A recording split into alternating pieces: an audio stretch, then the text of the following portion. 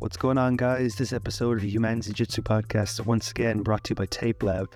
Now, guys, if you're anything like me, you probably train more no-gi than you do gi. I think I've only trained gi once this year. You know, guys, join the hype. But anyways, you might be thinking, oh, if you train mostly no-gi, what's the point in using tape? Guys, let me tell you, I still tape my fingers and tape all the stuff in no-gi. It's very useful. Very good way to stave off the injuries. And guys, it's not just about taping your fingers. You can also tape your ankles, wrists, or even your shins if you have shin splints or something like that. Guys, you can actually check out Alex from Tape Lab. He has a whole bunch of videos on his TikTok and his Instagram detailing how to tape your hands, your wrists, your fingers, your toes, your ankles, or like I said, the shin splints if that's bothering you or anything like that. Now guys, if you want to save 15% off your next order, use code HUMANZI15. That's HUMANZI15 at checkout. And guys, all the appropriate links and everything will be in the description so you can check out all the amazing tape. And guys, hope you enjoyed the episode. And with that said, adios. So guys, you all know him, you all love him, you've all watched the 10 for 10 on his fucking YouTube channel again and again and again because I know you're all a bunch of, cheap bastards who want to just watch the YouTube videos and not pay for membership. You got Sebastian Brosché from Yoga for BJJ. How's it going, Sebastian? Oh, it's very good. Thank you for having me. Well, I can't say much in the 10 for 10 regard because I just fucking done one because I have no money, so I'm like, oh yeah, let's just do 10 for 10. But guys, for anyone who, trains jiu-jitsu and, you might be getting injured a little bit. And it's a great way to not be injured? Yoga. So, yoga and jiu-jitsu, Yoga for BJJ. For anyone who doesn't know him, he runs like the most, how do I say this? The most useful fucking product that if you actually do jiu-jitsu, you won't get injured all the fucking time. So Sebastian, how you get on today? I'm great. I'm standing here on a pair of jeans under some t-shirts in my grocery store because that's where I have the best connection and the most quiet surroundings. Spain. I've been living in Spain for almost a year and I still haven't managed to find a good internet connection. This is kind of the best I have. And about that 10 in 10, like being a sheep ass and just doing the YouTube videos is absolutely fine by me. But I just want people to know that is like going to jiu-jitsu and only ever doing the warm-ups. It's like you're never gonna experience the really good stuff when you're quitting halfway. So I definitely recommend people to do more than just the 10 in 10. That's kind of just like hey, this is not so dangerous after all. You can actually do it. So like just watching or listening to the intro of a song is never gonna you're never gonna get the real experience. Unless it's just a really good riff from a certain song, then you can sort of put up with it. Like if it's Through the Fire and the Flames, or it's just a 10-minute guitar solo. That's the only exception, I guess.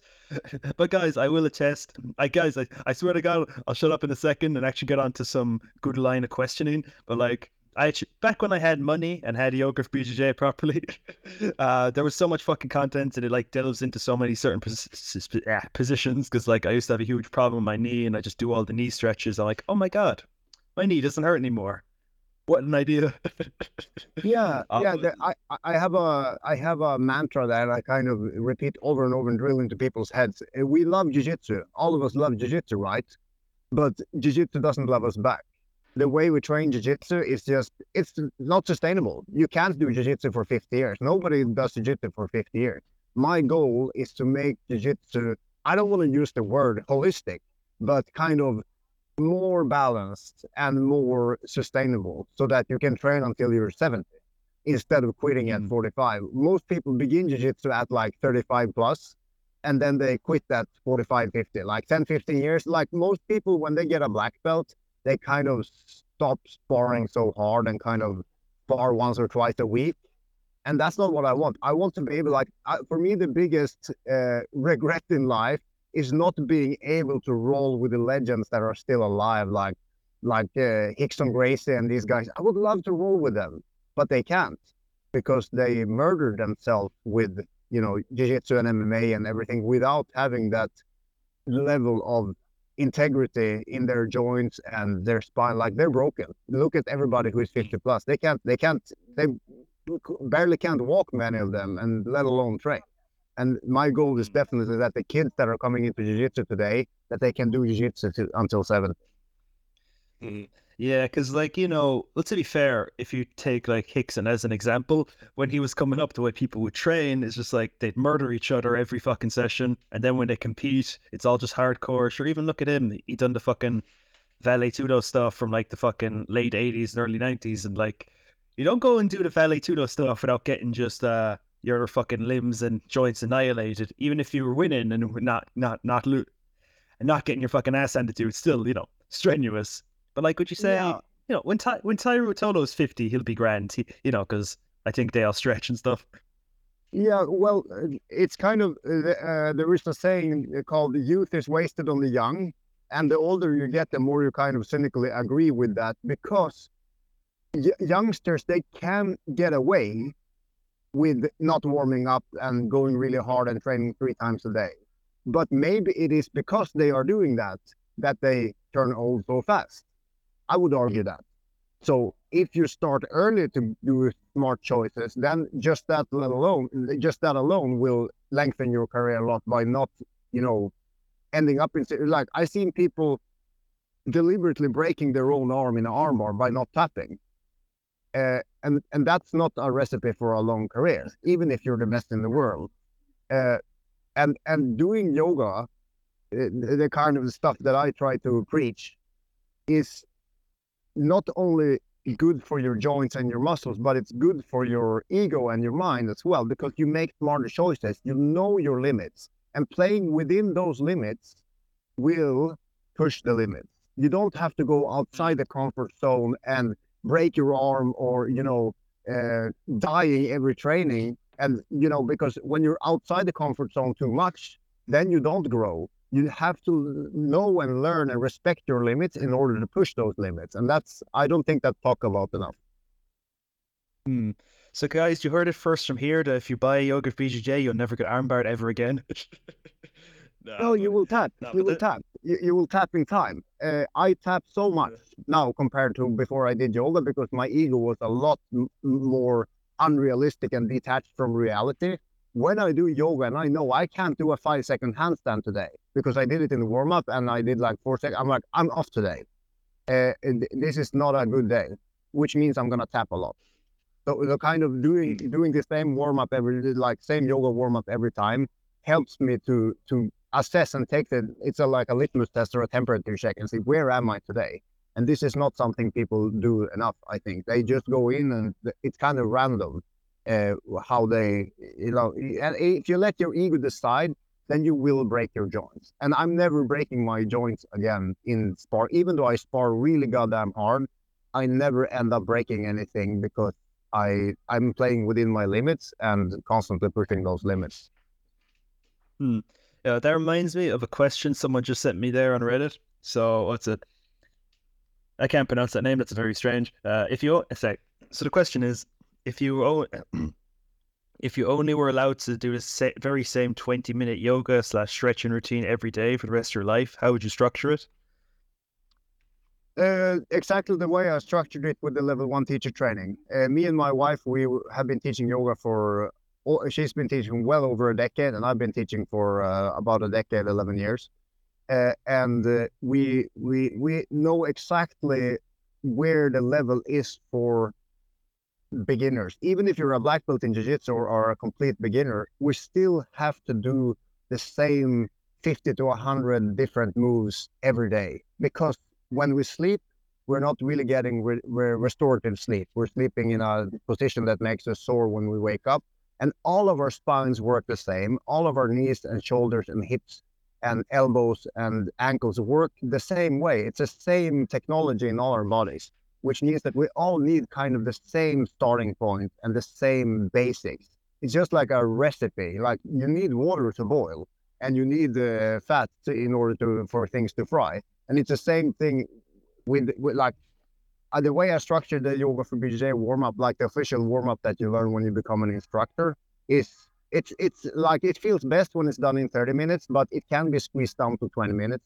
And that's I can't come up with anything better than that. It's the best I have, and everybody who does it feels completely different compared to running in circles and doing jumping jacks and push-ups and counting to 10, which is kind of the basic military warm-up that I despise from the bottom of my dirty soul. I hate it so much. Like when we run in circles in a training, I die every time, a little bit inside, because it's not making us better at anything except running in circles. Like it has its uses in where I come from in Sweden and Norway. Like running is a good way to warm up because you're cold. It's literally cold half the year, and you need to kind of just get the heat up before you start doing stuff.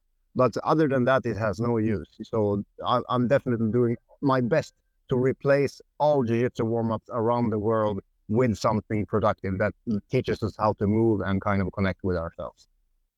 No, I'm right there with you with the fucking running around in circles. I'm like, man, okay, at the old gym I used to train at, the warm-ups would just consist of running around in circles and doing the fucking forward rolls. I'm like, Yeah, okay, that's another thing. I'm like, bro, at some points, like, okay, I'm not trying to sound arrogant or anything, but I've been training for 6 years. I've done enough fucking forward rolls. Like, come on, like that. At some point, that's not going to make you a better grappler anymore. I think after the 1 year mark, doing a forward roll doesn't help you in your jiu-jitsu at all. But like, to be fair, the new gym I'm at, all we do is just yoga for the fucking warm-up. So I'm like, oh, nice stretchage and yeah. stuff.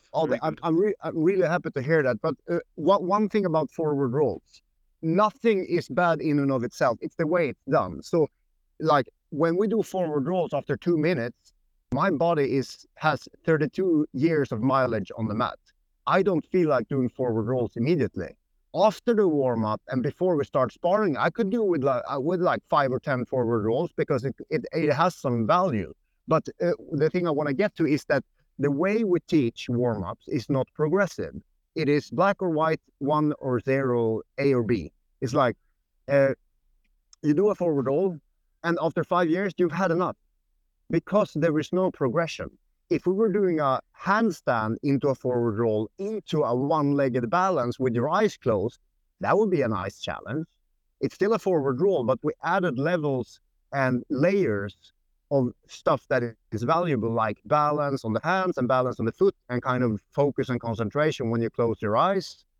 That's the way we need to structure not only the warm-ups, but also the jiu-jitsu. That, okay, everybody gather around, look at this technique, ABC. This is how it's done. All the white belts go out practice. Blue belt, look at this. It's important to keep the weight in the center when you do a knee slide. Okay, go and practice. Purple belt, that you have layers and layers and layers of information and challenges that is appropriate to people's skill level. That is something teachers need to learn. No, that makes a lot of sense because, like, you see people, like, even just example the forward roll there, the fucking handstand into forward roll and the fucking single leg balance. Fucking hell, man. Speaking of single leg balance, we were doing it the other day, man. I gotta work on my fucking balance because, like, we're doing like the forward fold with just with the one leg, and like, fucking hell, that's not easy. No, it's not. And I'm thinking about, I don't want to trash anyone, but I've heard that a lot of people say you have to base your game on your skills, not your attributes, which is definitely legitimate. I agree 50%, because if you're really strong and you just base your game on strength, you're going to hit a ceiling eventually and not get better. I have a friend, he's been a black belt for maybe 12 years. And he still hasn't learned a proper hip escape. Last time I sparred with him, he didn't know how to hip escape because he basically bench presses people off. And that's been working for 99% of the time. And he doesn't really care. When he can't bench press anyone in side control, and he just gives up and kind of lets them mount him. So you will reach a ceiling when you base your game only on attributes. But I think if you base your game on skills only, you will also reach a ceiling. So you have to base your game on, if you want to reach your maximum potential, you have to work on your attributes and your skills. And usually the number one thing we think about in jiu-jitsu is, the example I took is strength. If you do steroids, you will get stronger. If you do gym, you will get stronger. But you will never, ever, ever be the strongest guy in the world for more than maybe a month, and then someone else finds another way to get stronger. And even if you are the strongest guy in the world, you will never get more than 5 or 10% stronger in the gym than the second best guy ever. It's impossible. You can't be 6 times stronger than the next strongest guy. So I think there is a point of diminishing return for strength. You need a base strength, and the more strength you have, the easier the techniques will be, because, if you can overpower his leg with one arm, then you have 20 more options when you pass the guard. But I think there is so many, not skills, what do you call it, attributes that are underlooked, like balance.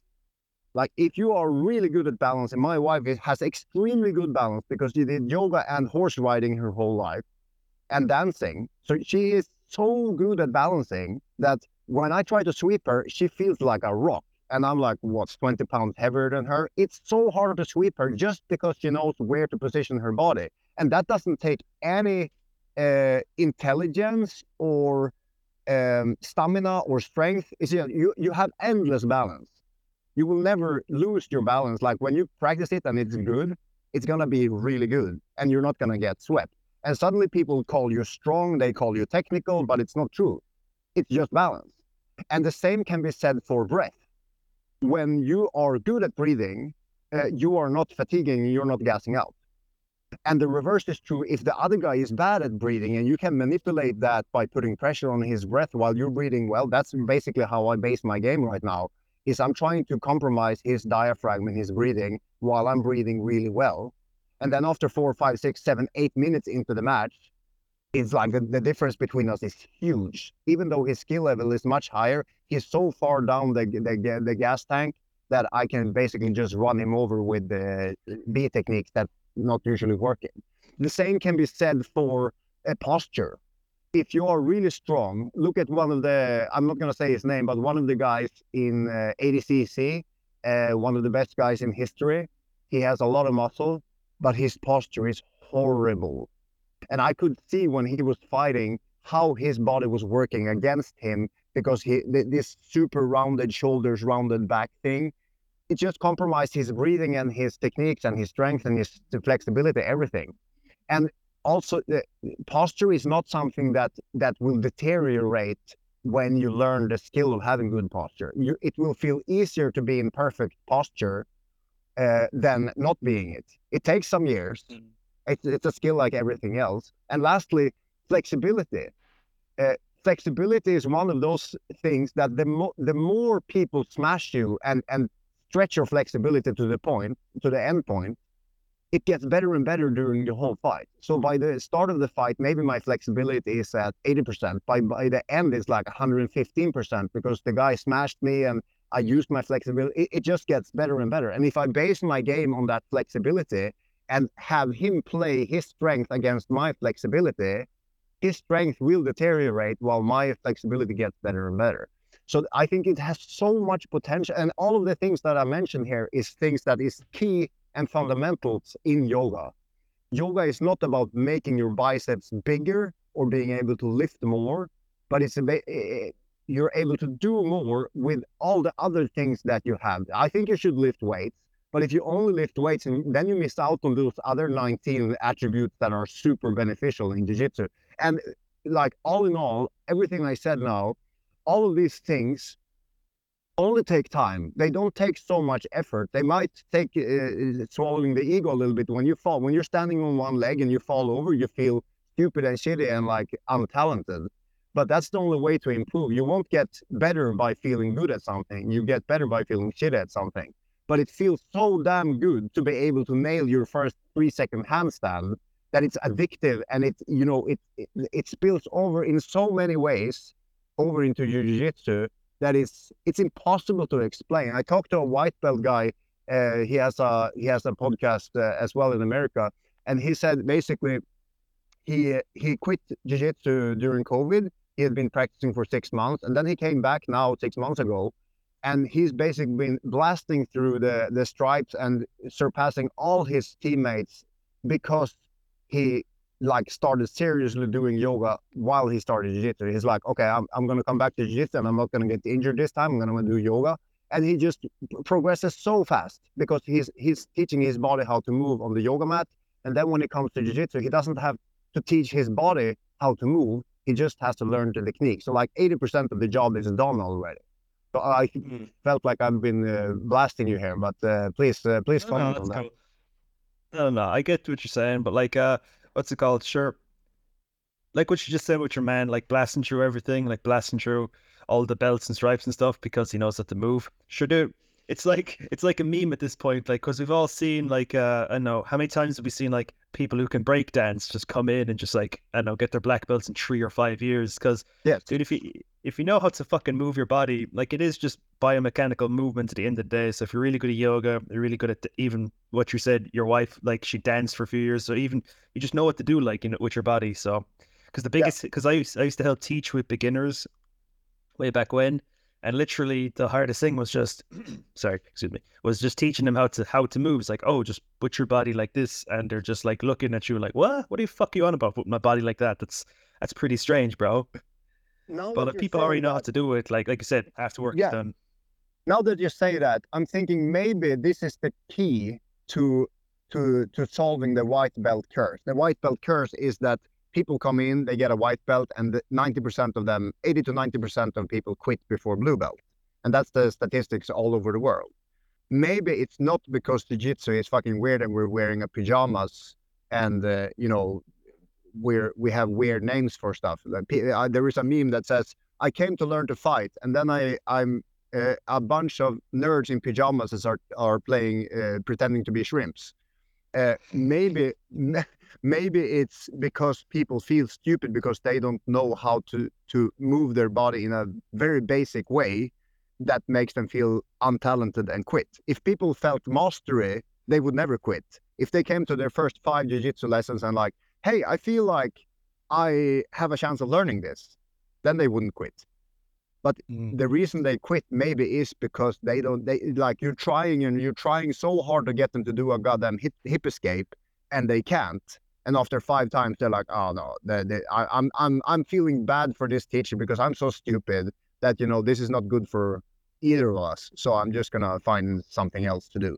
And that's why like my whole key to my business model now is to teach jiu-jitsu people how to move so that the instructor can teach them what they're good at, which is jiu-jitsu. I teach them how to move, you teach them jiu-jitsu. That's kind of my deal. Mm. No, that makes a lot of sense, man. The way you're like, because if people are doing ridiculous moves like the shrimp or the fucking, backward this like the backwards roll into the handstand stuff, or like or even reverse forward shrimps are fucking ridiculously weird. People won't Yeah. understand. It's like, oh, I don't get, because if people understand and they can do the move after the first few classes, they're like, oh, I can do this. I don't know, judo throw to fucking pin to fucking this arm bar. That feels cool and fluid, and I feel like I could learn this shit. Because, Yes. like, imagine, say, someone starts yoga, it's pretty simple to just teach them, oh, yeah, this is a child's pose, this is downward dog, this is sphinx pose. It's not like they're making them do that while going up and down a mat. Yes. Imagine it's, Yeah, we have several things to talk about there. This up and down the mat is everybody should stop it immediately because it's space inefficient, and a jiu-jitsu class is usually never more than 90 minutes. So you are capped on time, and when you do things over the mat, most of the time you spend is just standing and waiting for your turn because usually there is only 2 lines. And if there's 20, 30 people, then 85% of the time of warm up, you're just standing around looking at people. And that also, like when people are like, when there is someone behind you, you feel stressed that you can't do it in your own time. Plus, people are watching. So this is something we have to get away from. Right, like if you're listening to this and teaching that, stop it immediately because there are so many good alternatives to doing things over the mat. And another thing is that if I teach people the reverse hip escape over the mat, I know this is difficult stuff, and it kind of has to be done over the mat. But we can do it from the long side to the long side, and everybody does it at the same time, so that you're not looking around or looking at people. Then I would say, okay, here is 2 options. Either you do this one. This one is pretty difficult, but in order to learn this one, we can do this. And then I do the butt scoot. And then you can sit up and use your hand and then scoot over the mat. Everybody can do that. So you always give an alternative so that if it's too difficult for someone, you don't have to micromanagement and go there and have a kind of impromptu private lesson while everybody's watching. You always give a modification, an alternative that is doable and that also teaches you the fundamentals to make you able to do the more difficult one. This is something we always do when we teach yoga and something that is never done in jiu-jitsu. So jiu-jitsu has so much to learn from the principles. Like yoga is about teaching people how to move.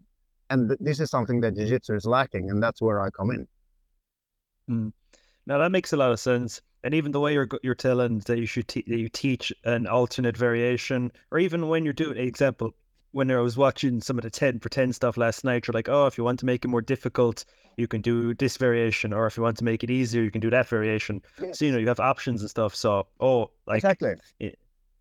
Yeah, almost as if you want almost as if you want more people to be able to know how to do it. Like, what an idea! Because I find lots of jiu-jitsu people, lots of instructors are, they're a bit silly sometimes. Like, sure, if he can't learn it, fuck him anyway. I'm like, bro, do you not want to keep customers and keep people and have people to train with? Like, what's wrong with you? Yeah, if you don't care for beginners, then you don't like jiu-jitsu. that's a simple fact. And we can summarize this whole discussion with the forward roll. Everybody in the world should be able to do a forward roll because it might save you from breaking your neck one day. It's one of the basics, like swimming. Everybody in the world should know how to swim, and everybody should know how to do a forward roll.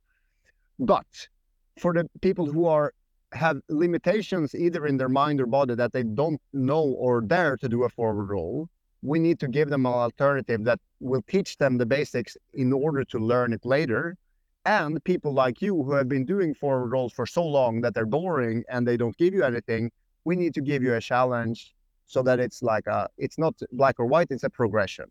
This is how we need to approach everything in jiu-jitsu if we want to be legitimate teachers. And basically, like, I've been doing yoga for BJJ for 10 years in August. Like, the website was created in 10 years ago. And I will never succeed with yoga for BJJ by myself.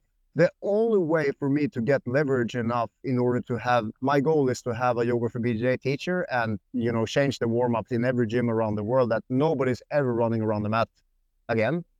And in order to do this, I can't do it myself. I need teachers. I need to instruct and educate teachers so that they're teaching yoga well, mobility, flexibility well.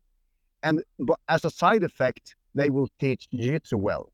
My employee, Adam, he was a black belt when he started yoga for BJJ, and he got so much better at teaching jiu-jitsu from the way he was teaching yoga that he felt completely relieved. He was struggling so much with anxiety from teaching because he was just rambling on for 15 minutes straight when he was teaching a technique and telling people everything.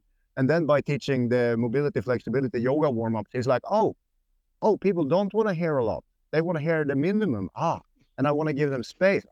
So he basically, just by teaching him how to teach a warm-up, he got a much better jiu-jitsu instructor. And this is what I want. No, see, no, that makes a lot of sense. Like, even like I used to do this I went to college for this short period of time, and they were teaching us this this sports course, and they're teaching us how to teach people exercises. And your man was just like, yeah, just memorize some teaching points and stuff, and don't be going on 15-minute fucking diatribes and stuff.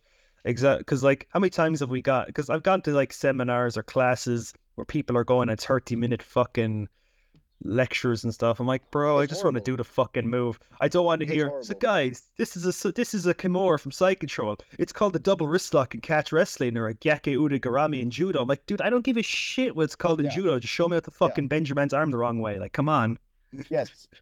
Yes, and we have to learn layers.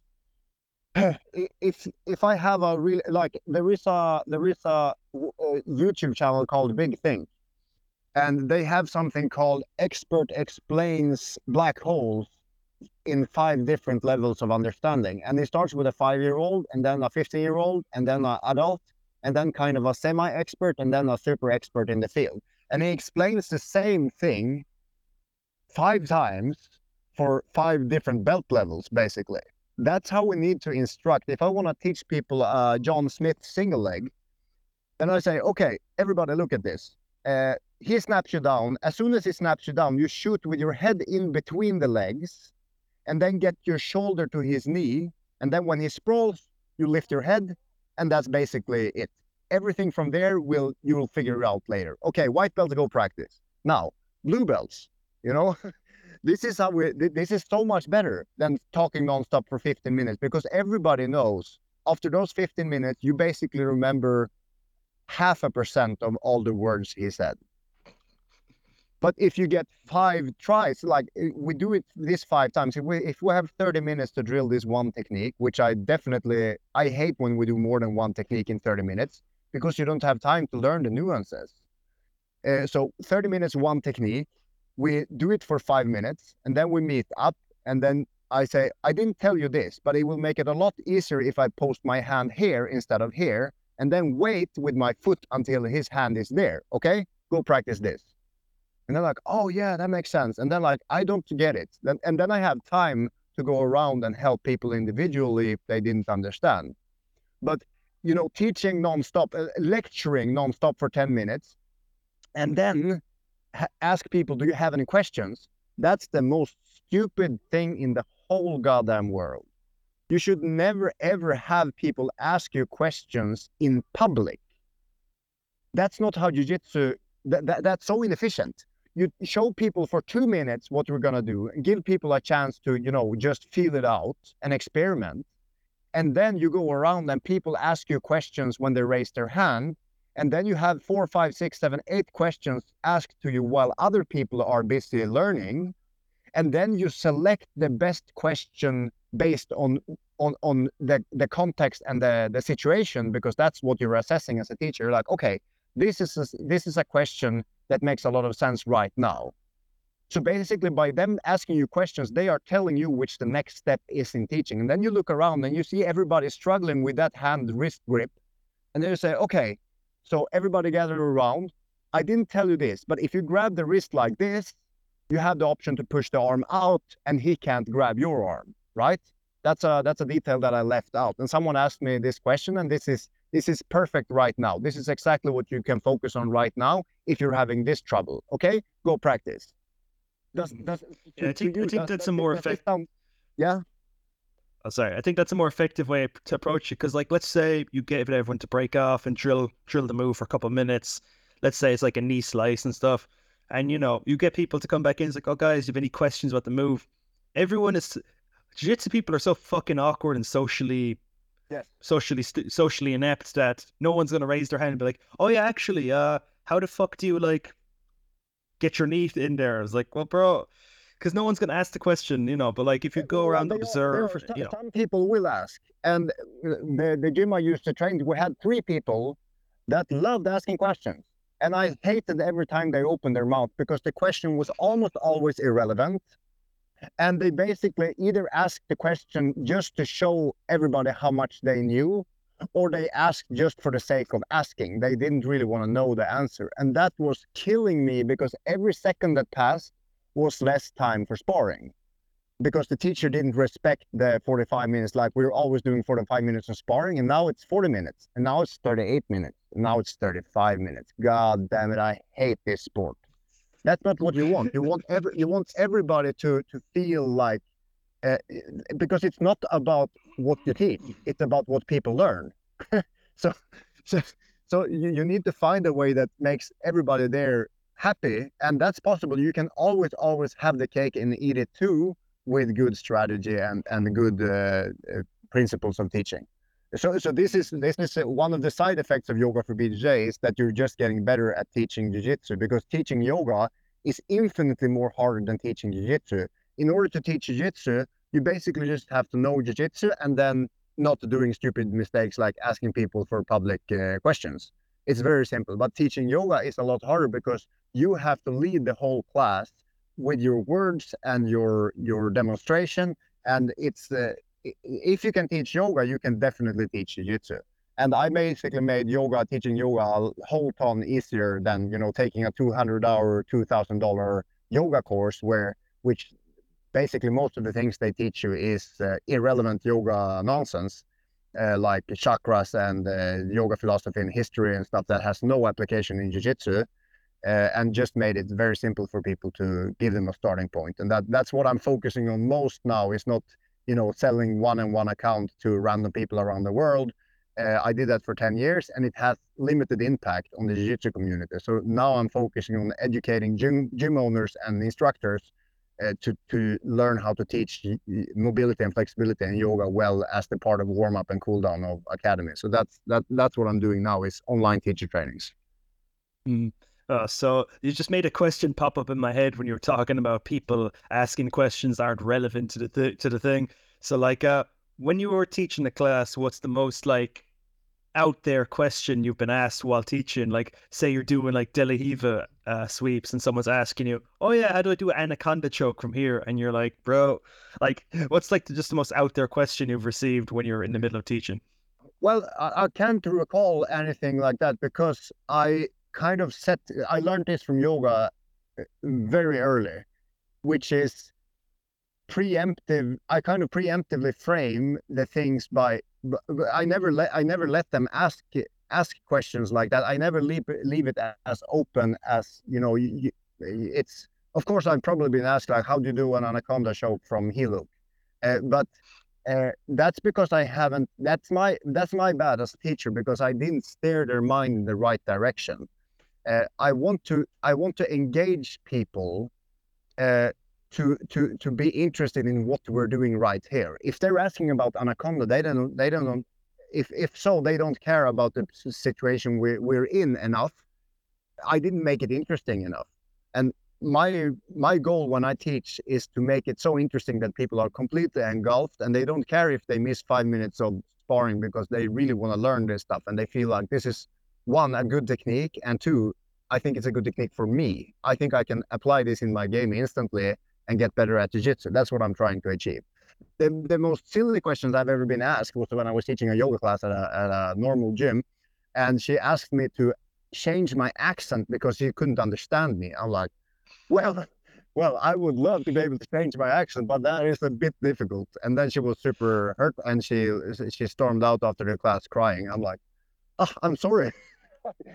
Bro, like, she stormed out because you wouldn't affect a ridiculous American accent. Like, hey guys, we're gonna do a forward fold. I was teaching in Norwegian, and she was like Russian, and she didn't speak, like, I had like a Swedish accent, and I kind of laughed at her because I thought the question was so crazy. So she was kind of offended. I felt bad about it, but I definitely didn't change my accent. It's like, bro, have you ever tried? Okay, someone can change your accent for about a minute, like maybe if you're just telling a joke or like making, trying to make someone laugh or like telling a story. But if you try to change your accent for like an hour straight, you have to consciously be all like, bro, you couldn't pay someone to, if you paid someone's like, I want you to speak in this accent for an hour and not speak in your old accent at all, they're not gonna it's not gonna happen. Yeah, but I was new to teaching, so I wasn't good enough at teaching so that she could understand, even if she didn't speak a word of Norwegian. Now I'm good enough at teaching that I can instruct a bunch of drunk foreigners that doesn't speak the language, and they still have a good class, because I know how little you need to speak. You always speak the minimum, absolute minimum of words, and do lots of demonstration and make it, easy feeling, funny, jokey, and relaxing, and kind of tone down the anxiety. That's what I didn't learn then. That's why she got didn't have a good time. Was I didn't learn the basics of instructing. Do you teach a lot of drunk foreigners, Sebastian? I imagine that everybody I teach is a drunk foreign teenager. So teenagers are giggly and stupid, and drunk people are giggly and stupid, and foreigners have no idea what you're talking about. So that's the level I start from, and I don't baby them. You can't baby teenagers. So drunk foreign teenagers, they want to feel like babies. They want to be respected, but they also want to. You need to put the kind of bar really low, and then give them opportunity. For everybody who is about to sober up and really cares, I give them options so that they're not feeling like the group is holding them back. So that's the challenge that I'm always trying to overcome. Or you made something else pop up into my mind there a while ago, but I forgot to ask you there a minute ago. So, okay, we were talking about like all the attributes and stuff. You were going on about, oh, someone has an attribute of being flexible or being strong or being having good balance. So, like, what do you think of okay, this might seem like a bit of a leap, but I promise it's relevant. What do you think of the whole 10 planet guys? Because they do the whole weird system of rubber guard and stuff where they do the I know people don't like rubber guard because it's fucking a weird fucking move, but like, you have the whole flexibility angle because like lots of these 10 planet guys, they do the crazy fucking stretches and the warm ups, and that's like part of their system and shit to like get their black belts. They're like, oh yeah, you can't get your black belts unless you do Lotus and shit. It's like, I don't know, what's your thinking of the 10 planet guys and their weird hips and their weird silly guards? A couple of things there.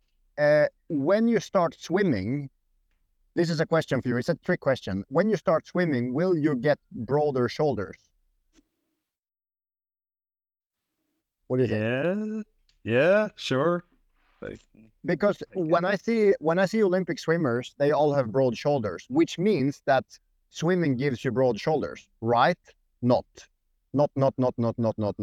Your shoulder muscles can get bigger, but you can never change your frame. The way your skeleton is built cannot be changed. And the level of individual hips, like how your actual femur bone is connecting to your hip, is there's extreme variability in how that joint is made. When someone has a lot of mobility in the joint, it means that the joint will pop easier. If someone has extremely restricted mobility, it means that the joint is firmer and can handle more load. It's simple mechanics. And since there is so much variability in how hip joints are designed, some people will be able to, even though they're a runner and they run every day and they never stretch and they're super stiff in their hamstrings and their quads and everything is stiff, they can do Lotus without using their hands. And then there are some people who have extremely flexible hamstrings and all the muscles around are super flexible, and they will never be able to do a Lotus without pain. So putting a requirement of flexibility that everybody who wants a black belt in 10th planet needs to be able to do Lotus is basically saying, if you can't naturally do a Lotus, you shouldn't train here, or you should torture your body until it can do something it's not designed to do. This is something they're doing in something called Ashtanga Yoga, which is a system with everybody has to get through the same poses, no matter your build and your physical limitations. And this is why people who have been doing this for many, many years and are not built for it, they need a hip replacement surgery after 20 years of yoga because they've been forcing their body into something it cannot naturally do.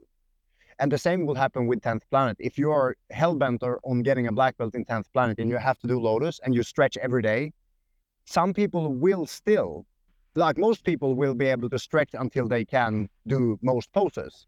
But if you force yourself through pain, then it's stupid and it's torture and it's not based on sound principles and common sense. But saying this about 10th planet, that there is a space for super flexible rubbery people to be able to use their flexibility as an advantage. They basically made a game that is favorable for people who are, skinny and snaky and flexibly and rubbery. I think that's amazing. Imagine if the only thing we had was using lots of steroids and lifting and pumping weights, then we wouldn't have this variability in jiu-jitsu. I think it's awesome that they kind of based their game on that flexibility. So Eddie Bravo really he paved the way for a completely new group of skinny nerds with conspiracy theories and funky rash guards. I think that's amazing. I think jiu-jitsu needs them just as much as they need the big bulky guys. So yeah, especially the funky rash guards. Especially the funky rash guards. Yeah, those pink and the colorful pastel height is really adding a different layer of nuance to jiu-jitsu. Oh god. So when you're doing your jiu-jitsu and you're trying to tell your parents that yeah, this can be a career, this is a serious sport, and they just look it up and they see a guy in pink tights and a neon green rashi, they're like, okay, sure, whatever you say. I think, yeah, I think to impress your parents, like our generation of parents, the only way to impress them is by getting a real job, like a plumber or a doctor or something, and they don't realize that by doing that, that's the kind of best recipe for disaster in these times, because these times you have to be super flexible and adapt and basically learn a new job every 3-4 years if you want to survive in a changing job market. So I don't think that anything, no matter how much money you make or how much success you will make, if your parents don't get it, like they will never be impressed. Mm. Yeah, see, you can go on an hour-long fucking tirade to your parents, but how doing a buggy choke will get you like $1 million in the competition scene. It's like, but they just like, dude, they're like a submission from bottom. Like, go ahead, you. The buggy. Oh, that's another thing, Sebastian. The buggy choke. What do you think about that? Because it's a weird one where you need like gangly limbs and weird flexibility. You know, The what do moment you I think? saw it, I liked it because I like making traps. And when people pass my guard, I want there to be immediate consequences and like immediate regret. I want them to be hesitant to pass my guard. So I like having attacks when they think they have an advantage. And the buggy choke, I have a really good I have really good proportions for being able to get my elbow deep into and kind of grabbing my own foot. The buggy choke itself, I struggle because I never managed to hip escape out to get the angle where they can't put pressure on me. So when I do buggy choke, people kind of just pressure me and I can't breathe. They just lay on top of my diaphragm and squeeze me. So I kind of came up with something called a reverse buggy choke, which is basically, imagine I have a scarf hold and you roll me over so that I'm on the bottom. I still have the scarf hold, but I'm on the bottom, right? And then from there, I do the buggy. So I just stick my hand in and do the buggy that way. So it's kind of it's basically just a reverse buggy. It's a buggy on the other side. I have extreme success with that one, especially on people who have a wide frame, like big, strong guys in the upper body, because they can't pull out. They can't pull their shoulder and head out. They're stuck inside this tight space. And I'm working on kind of like arm wrestling pressure to increase the pressure by 1% or 2%. Because usually I don't get the tap, but people get so gassed out and they almost can't breathe, so that I can roll them over into scarf hold and then I can tap them. So I love this kind of attack. And usually I use all these attacks from bottom side control, not to tap people, but in order for them to kind of escape my attack, which sets up perfectly for me to do a hip escape or a jailbreak or whatever I need to get back to guard. So being offensive in side control is very useful because it helps you to distract them and you can basically do the common escape. Hmm.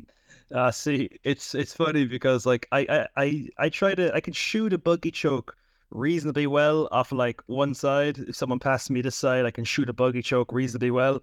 I can do like the one-armed, one-leg buggy choke, but I can't tap anyone who's like my size. I can tap people who are like slightly smaller than me, or if they're skinny, I can do it. But like fucking what's it called? But even I use it to like stand up and get my guard back because like someone like double legged me the other day and we're just fucking beating the shit out of me. But I just shot a buggy choke and used it to fucking get height and get stand up. I'm like, okay, I'll just take this because like I don't have the proportions to be doing crazy buggy chokes. I'm normal sized.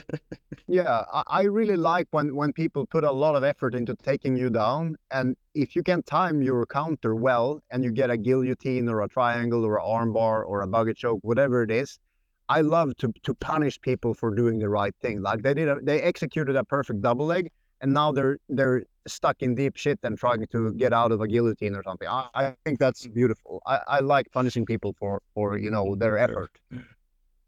It's funny you bring that up because I rolled at this judo guy a few months ago. He was visiting, he was a black belt in judo, and he hit the most perfect drop seoinage. Just back when I trained in the gi, he hit the most perfect back drop seoinage you ever did see. But man, I just took his back and fucking bow and arrow choked him a second later. So I'm like, okay, cool, bro, that was an awesome Seidagi, and it was fucking picturesque. It was beautiful. But you're tapping. Yeah, exactly. Yeah. Oh, sorry, man. Not to shit on judo. That's just an example. I have an appreciation for the old judo stuff. I actually I know one of your questions were what I'm working on right now, and I have been doing judo. I did judo for about 16 years before I started jiu-jitsu, and I have so many skills that I love. I love the skills that I have attained from judo, especially the defense standing and kind of all this hip throws and big throws that I love to do with the gi. And I thought I had to throw them out the window because I didn't know how to throw someone without the gi, or when people are standing in a really defensive posture like they do in jiu-jitsu. But now in no-gi, I'm discovering, like, with all the awesome techniques that are on YouTube and Instagram and the wrestling and analysis, I'm like, okay, so if I use some wrestling grips and do the setup from wrestling, I can use my judo throws and then basically land inside control with a super powerful grip and tap people. So first I slam them, and then immediately I move into kind of a scarf hold or something where there is a lot of pressure on their diaphragm. So first I shock them, and then I kind of panic tap them. I'm like, wow, this is super powerful. Like using instead of in wrestling where they kind of do a suplex and throw themselves like a lat drop. This is typical in jiu-jitsu. Instead, I'll use my hip throws, and I achieve the same thing. But instead of them landing on all fours, and I only get 2 points in wrestling, I get, like in ADCC rules, I get a clean takedown, which is 3 or 4 points, and then I land in a perfect side control, so I don't even have to pass the guard. So this is what I'm working on, especially from the overhook. People love taking underhooks, and I love the overhook, the whizzer. And I'm starting to experiment with when they grab my other arm, like when they grab my wrist, I kind of feed their arm to my overhook hand, and suddenly I have a 2-on-1. So I'm grabbing both their arms with my arm, and then I can just hip toss them to death. It's like I hit them with a planet when they fall because they have no hand to kind of. It's just legs in the air and then bam, right into side control. So that's what I'm really excited about working on now. And that's I'm coming to the UK and Ireland. Ireland I'm coming to in June. You have to follow me on Instagram to get the exact dates. But I think I'm coming Wednesday to Sunday, and teaching seminars in Kilkenny for sure. And I haven't booked all of them yet, but and I'm gonna work on this when I come because I'm so excited about it. Oh man, I can't wait to can't wait for you to be in the same country as me. We can go and go have a pint, as they say. we can go get really drunk and then lecture all the fucking all the drunk tourists, But yeah, that's actually not to dismiss your invitation. I would love to come for a pint, man, but not alcohol, because I never drank alcohol in my whole life. I took my first drink when I was 31 and my last when I was 32. So I basically had 2 drinks in my whole life. I never had a beer. And I think that's one of the advantages that I have now after so many years on the mat is all these things. I didn't smoke tobacco or weed or alcohol. I kept really clean. And I think that's why my cardio is kind of way ahead of everybody else. Now, if I do a 15-minute fight, I always win the last 3 minutes, no matter who you are. If I last for 13 minutes, you're going to die the last 2 minutes because my cardio is absolutely insane compared to the average. So but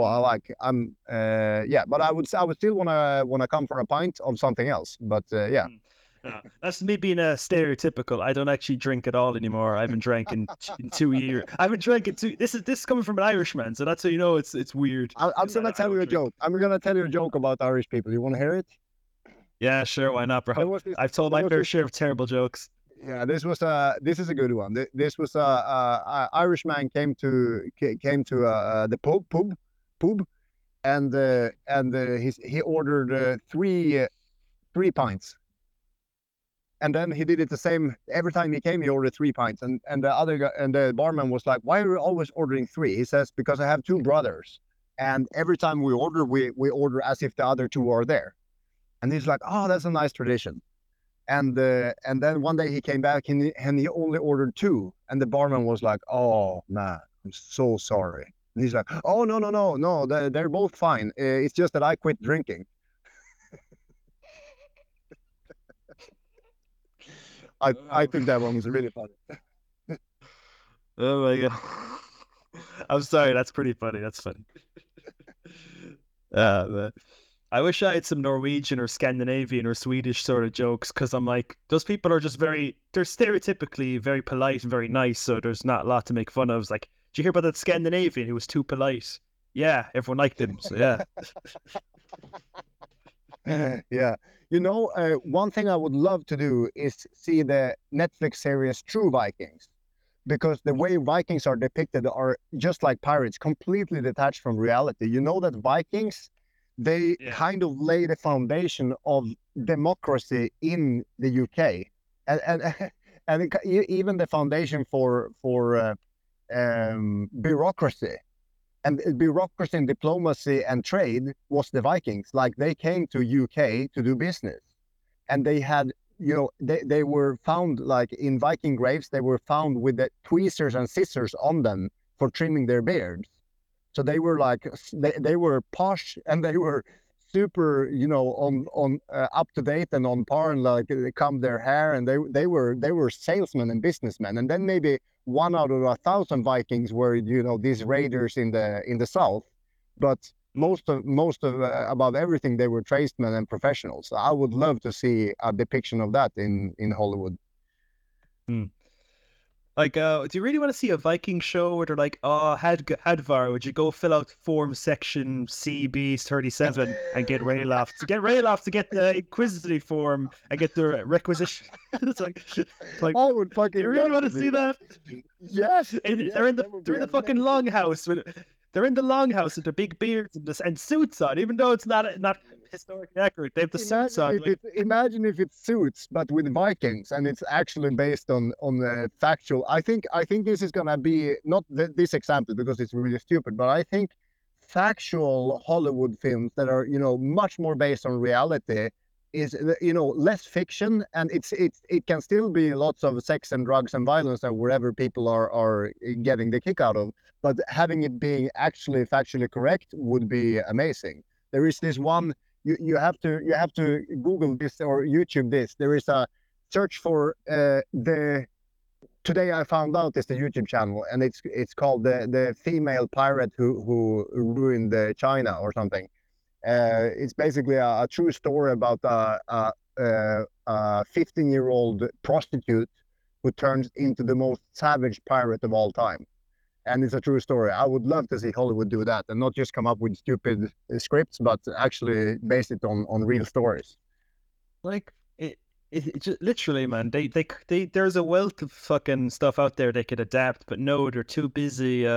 Okay, I'll go on a 60-second rant about that Cleopatra show where they have to race swap everyone, because like literally, okay, everyone, if people who don't know, there's a Cleopatra show on Netflix where they're trying to sell it as historically accurate, but they're saying this person was black, that person was this, and all the fucking again, this isn't like a racist thing, it's just historically inaccurate, because like all the Egyptians are kicking up a fuss being like, we're not black, we're Egyptians and stuff, and they're trying to fuck up our history and say this and that. I'm like, there is a wealth of stuff that they could literally adapt without ruining. I think the anti-woke movement is getting a lot of traction. I saw that the rotten, like everybody who's trying to go woke now is getting punished, like Target, and it's really gone too far. I saw a documentary called What Is a Woman, and I highly recommend everybody to see it. It was a very good documentary. It's called What Is a Woman.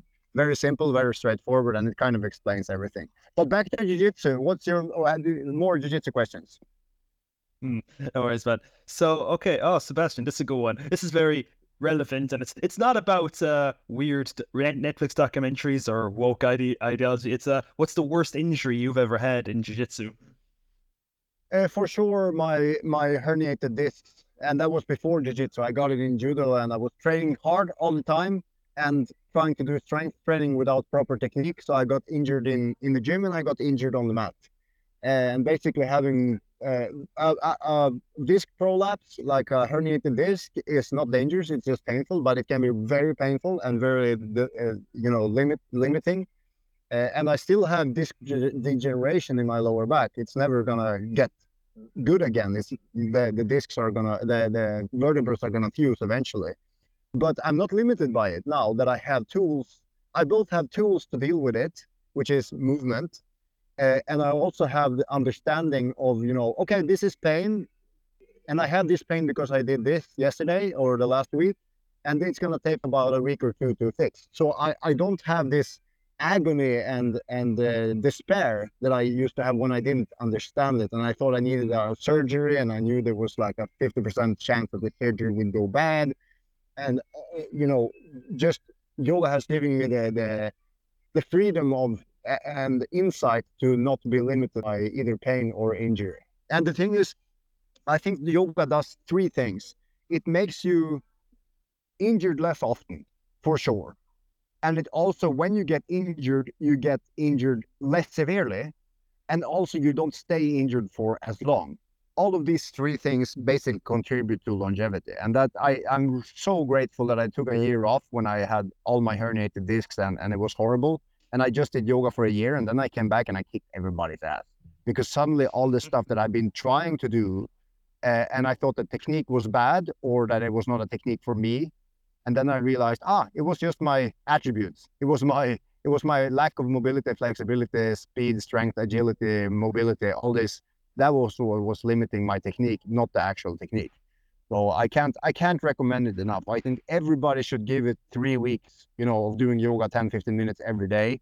And then they would really get a taste of like, wow, this is the thing that jiu-jitsu is desperately lacking, and that will make jiu-jitsu 5 times more fun. Sure, guys. Like we just said, if you're a cheap, like at the start of the episode, if you're a cheap bastard and you just want to do it a 10 for 10 to see what the dealio is, to see how it is, see how you feel, see what the crack is, just look up yoga for BJJ, 10 minutes. You're laughing. Just do that for every day for 2 weeks, and once you feel amazing, I'll give you a better offer. Everybody who listens to this, send me a DM on Instagram and say like, I listened to the Human Jiu-Jitsu podcast. And can you give me 2 months for free? I'll say, sure. I'll give you 2 months for free so you can try it out for 2 months.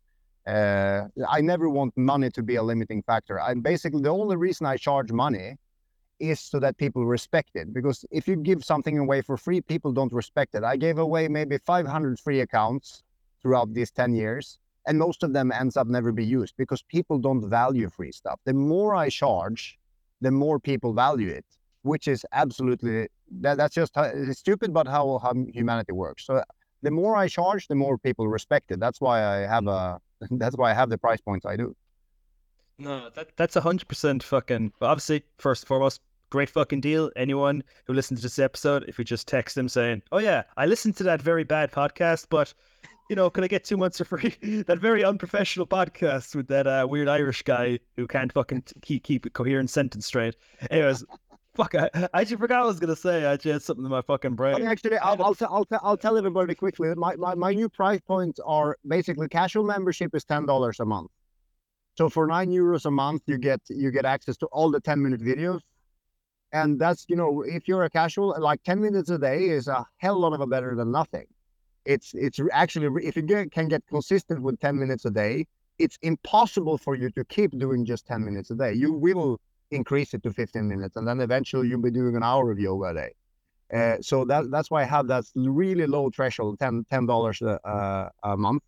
And then the full one is $20 a month, and then you get access to all the programs and everything and rehab videos. And then I have like the premium is $50 a month, and then you get a private Ask Me Anythings and lots of other perks. But yeah, so I have a really high price point and a really low bar so that everybody can get started. So guys, there's no excuse. If you want to not be injured anymore and you want to, be flexible and mobile, come on, there's no excuse. Come on, guys. Come on. Well, there are excuses, and some people live by their excuses. They base their whole life around excuses, and those people I cannot help yet. I can give something that everybody will value when they're ready for it, but not everybody are ready to hear it. No, you could just go into their houses at night and break their knees and be like, gee whiz, it'd be very handy if you had a fucking a resource to help you with your injured knees. If only such a thing existed.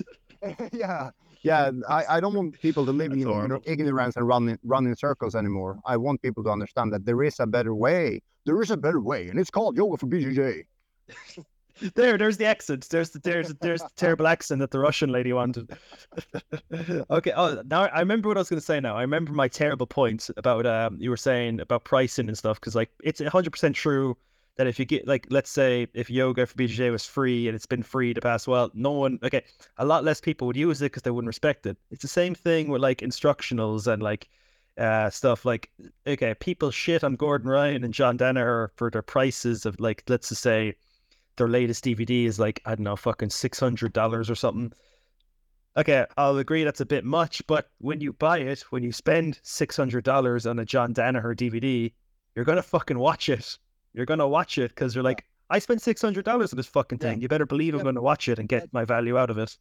That's how it works. That's how it works. And imagine going back. You can't, because it's very hard to go back 20, 30 years. And let's go back to the Copacabana times when jiu-jitsu was all in Rio de Janeiro. The only way you could learn something was joining a gym, and then you were absolutely not allowed to train in any other gym. So you were completely limited to this one coach and his weird sexual preferences and everything that came with this kind of mindset and these times. I am so happy this is not the old school days anymore. So goddamn grateful that we're living in a time where I can prioritize my life and spend $600 on getting a solution to a problem that I've had for 20 years. Imagine if this was work, if jiu-jitsu was work, and you could purchase the solution to your factory's problem that you've had for 20 years. You would pay $600,000 in order to get this factory fully functioning. And, you know, for an example from my own life, when I'm watching wrestling fanatics, BJJ fanatics, but for wrestling, and I see Jaden Cox, 2-time world champion, say, my bread and butter is the neck grip and the elbow. I see grip the elbow. I'm like, hallelujah. Now I know where to start. Instead of doing everything randomly that I've been doing, I'm going to do only this for a few weeks now and believe in Jaden Cox. I'm like, okay, this is where he lives and dies. So, which means that he won the world champion 2 times. And this, if he says that this is his bread and butter, I'm going to believe him. And I don't need to sign up to a gym. I don't have to go to New York and pay $250 a month to maybe get, you know, a little bit of attention from the head coach once a year.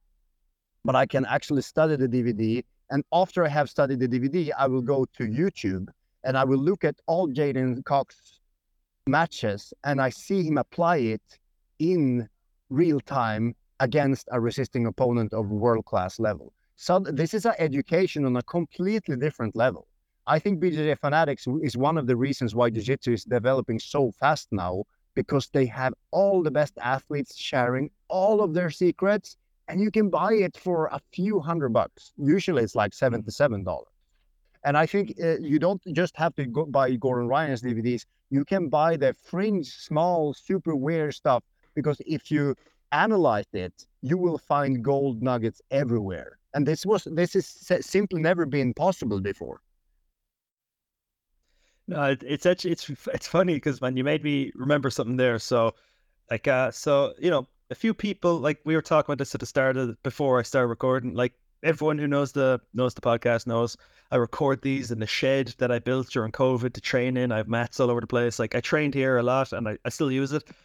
But a whole bunch of home gyms were built in Ireland all over the gaff, and it's fucking ridiculous because so many people started jiu-jitsu, and then COVID happened, and then they're like, I want to keep training, so they put mats down in somewhere, and then they like got onto BJJ Fanatics and bought like white belt curriculum courses or beginner stuff. So even though they didn't have a coach or something somewhere to train, again, this isn't ideal, but you know, it's better than nothing. You know, like, you know, they were still able to train and get a base of stuff without having to without the ability to go to a gym or go to class. That's another thing. Like, say you're going to a gym and they're teaching stuff. If you want to learn other stuff and you have a facility and you have the ability, you're like, oh yeah, I'm gonna buy this course. Say it's on side control. We're not learning enough side control at the gym. I'm going to learn some side control in the off time, and you can, take responsibility for your own learning in that instance. So you're not like waiting for someone else to teach you the special fucking secret shit. You can look it up yourself. Exactly. Yeah, we are living in coding and game development and all of this. I'm following this closely with the AI development, and basically they're saying the one-man shows are coming back, which means that many of the best games in history were made by a single coder in a basement for 5 years, drinking Pepsi. And those days are coming back now that you're giving them super tools with AI. And the same, I think, is going to be with Jiu-Jitsu. You're going to have people that have no coach, and they just a bunch of friends who download, they buy the DVDs, and they teach themselves how to move well, maybe with Yoga for BJJ. So they know how to move, and they know which techniques to use. And then just by sparring against each other, they can just become world champions. I think this is going to happen more and more and more. And you don't have to move to Sao Paulo or anywhere to have great results. Oh, bro, this is a quick aside. I would never move to Sao Paulo, dude. I got sunburned last week in fucking Ireland. I would not last there. It was sunny for 30 minutes. I was outside doing I was working and stuff. I was like fucking moving stuff outside. I got fucking scalded, and I couldn't compete last weekend because I was fucking sunburned and I had a sore neck. I was like, bro, fuck my life. I think that the only way to get good before was moving to the hell on earth, which is Las Vegas, New York, or Sao Paulo. Like moving to the biggest, dirtiest, disgusting cities ever was the only way for you to train with the best. But I don't think it's necessary anymore. I have some friends who are winning world-class competitions, and they basically just smoked weed and train with their buddies and helping each other. So I love this. Not necessarily the weed smoking, but the principle of it, that you can get really good by yourself and with your friends. No, that's fair enough, because I honestly think, let's say I like the more informal sort of thing. I like that jiu-jitsu is a pretty chill sport now.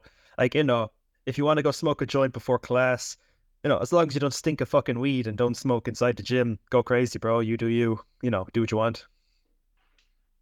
I don't think weed will ever come close to the level of presence that you get when you learn the other tools, like ice baths, yoga, and breathing will take you to a completely different league of presence than any drug ever will. This is kind of the big tragedy, is that people don't know what they're missing. It's like having children. If you never have a child, you're lucky because you don't know what you're missing out on, because if you knew, you would be really sad. But it's really horrible that people go through their whole life and don't know the feeling of feeling absolutely super sober. The sobriety that you get after a 5-minute ice bath and to 30 minutes of yoga and some jiu-jitsu, and then have a pizza and kind of relax in your sun chair, that you can never ever cheat and get that by inhaling something. So yeah, I'm a big non drug user. I've used some things like magic mushrooms, like in some settings, that have been really beneficial. But just as many times, it's not beneficial at all. It's just a shortcut that is kind of preventing me from experiencing a really good life. Now, guys, you know what they say: real winners don't do drugs, unless it's steroids, in which case all the winners do drugs. But let's not talk about that. Let's not talk about that. We save the steroids for next time. Yeah. Yeah, next time. Go ahead. So Sebastian, I actually have one question left, and then I'll leave you off. So this is a weird question I've added recently, and I want to know what you think about it. So, which dinosaur do you think could be best suited for grappling? Which dinosaur? I'm really into dinosaurs. I have a 4-year-old son, so I know a lot more paleontology than I thought I would.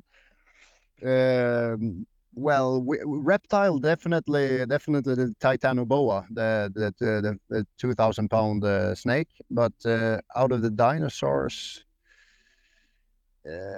my money would be on Ankylosaurus. That's a tank. he would basically just double leg people and lay down on them, and they wouldn't have a chance. You can't tip him over. He just squats down, and you can't take him down. And there is nothing you can do against the Ankylosaurus. One sec. I'm just gonna look up an Ankylosaurus real quick because fucking. That's the one with the club tail. He has spikes on the side, and he's a meter. Yeah. He's a beast. Oh man, that guy's a fucking unit. Jesus Christ, spiky boy. He could break a leg of a T-Rex and a Brontosaurus easy. Jeez, man. Okay, I will say this though. I fucking love like video games and stuff because when you I like these games that are like very expansive and open world, and there was like this one game, I think it was Horizon Zero Dawn. It was like there's robot dinosaurs all over the world, and there's like an ankylosaur. There's like a robot ankylosaur in this fucking game, and there's like every time they just depict one of those things in the game, it has spikes on the tail, so it looks like just a fucking medieval mace. Yeah, just imagine how it would be to walk around today, and having to develop huge spikes on your shoulder blades and your head, and kind of having a square head so that huge goddamn monsters couldn't swallow your head. That's the reality they were living in. They just, their bones were protruding through their skin just to be able to not get eaten by these huge goddamn monsters with 2-meter jaws. I'll finish on a really weird note that has nothing to do with jiu-jitsu, and I kind of hope that I can give people some hope in the CO2 emission, climate crisis, fanaticism, and the rock that the 8-kilometer rock that slammed into Earth and kind of vaporized a whole oil field and sulfur field. It basically made the whole world toxic for 10 years, and there was 8 meters of snow in one day, and it killed every animal over 25 kilos, and like 80 or 90% of all the species died within a few months. The planet was going through a rough time, but life overcame and came back and created mammals and us, and all the things that we take for granted now would not have been possible unless the planet went through this horrible goddamn accident. It was so bad that nothing today comes even 1% close. There's mass extinction and the climate crisis and whatever. It's not even it was 100 times worse. And this was just one of many mass extinctions.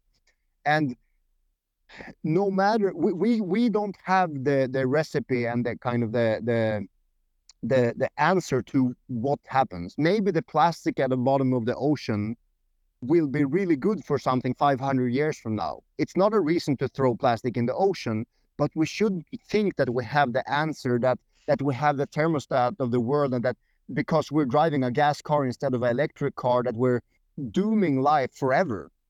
We're just making the planet a less habitable place right now.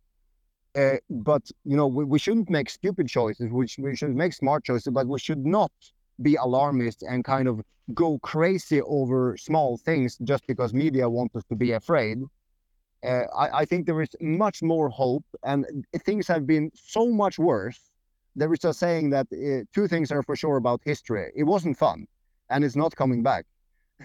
and the world has gone through so much shit, and humanity has been through so many dark ages, that today is really the absolute best time to be alive. You would never want to live at a different time than this one. It's for sure the best one to be alive. We can do yoga, we can do ice bath, we can do jiu-jitsu, we can basically move wherever we want, we can work with whatever we want. We have so many options if we just, realize. And you can go to work without getting eaten by a fucking dinosaur, so it's a win-win. Yes.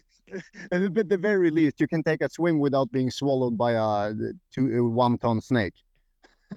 Well, unless you believe the theories about the Loch Ness monster, which you gotta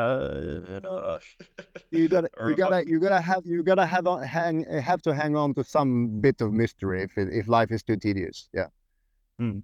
Oh man, fucking okay. This is just a quick aside, and then I'll shut up. But man, if you could bring back any if you could bring back any extinct species or make one mythological creature real, what would it be and why? bring back one species. I don't think there is any species that is extinct that still has a place, because nature is the most brutal fucking thing ever. It's so horribly brutal that when you have, let's say you're an animal that gets maybe 5,000 children in the course of a lifetime, on average, two of your children survives, one male and one female, which means that your statistics as one of these critters are you're basically food for someone else, and you're gonna die probably within a day or two. That's nature. And species, all mammals have one grandmother. One goddamn little critter had all the children that became other species, and they became all the mammals that are alive today. So it's just children and siblings eating each other over and over and over and over again. Nature is so brutal. And 99.999% of all species that ever existed are extinct. And that's the way it has to be, because nature survives because it's so brutal, because it's so harsh, and because, that's the way, that's why life has survived. It's not because we could, bring back extinct species. Everybody has to. The dinosaurs ruled for 150 million years, and the reason that they are the reason the world looks the way it does today. If T-Rex and Ankylosaurus didn't exist, plants wouldn't have evolved the same way they did, and other species wouldn't have, had time to develop the way they did. So the dinosaurs didn't live for nothing, and neither did we. One day we will probably be extinct too, and something completely different will be alive. And it's thanks to the work and the suffering that we are going through that other species have a future. So yeah, I would never bring back an extinct animal. I'm really happy that all the dead animals are dead, and they're going to be happy that I'm dead too when they have space to live on the planet.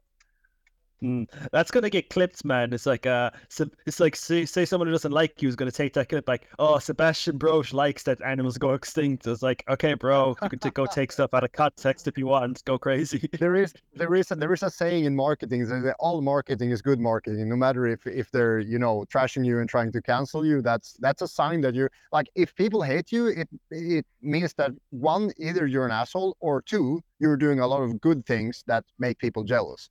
So you can always pick and choose. Well, besides, man, even if someone does make a stupid video or write a stupid article about you liking that animals are extinct, some other guy who likes that animals are extinct will be like, this Sebastian guy seems cool. I think I'll follow him on Yoga for BJJ. Yeah, I don't think you should ever do anything for someone to like you, because if you get one person to like you, you're gonna get someone else to hate you. So playing that game is just silly. It's like having people like you is like trying to be pretty, be as pretty as you are, but don't try. That makes it a lot worse, because yeah. Ladies, take notes. That was a terrible joke there.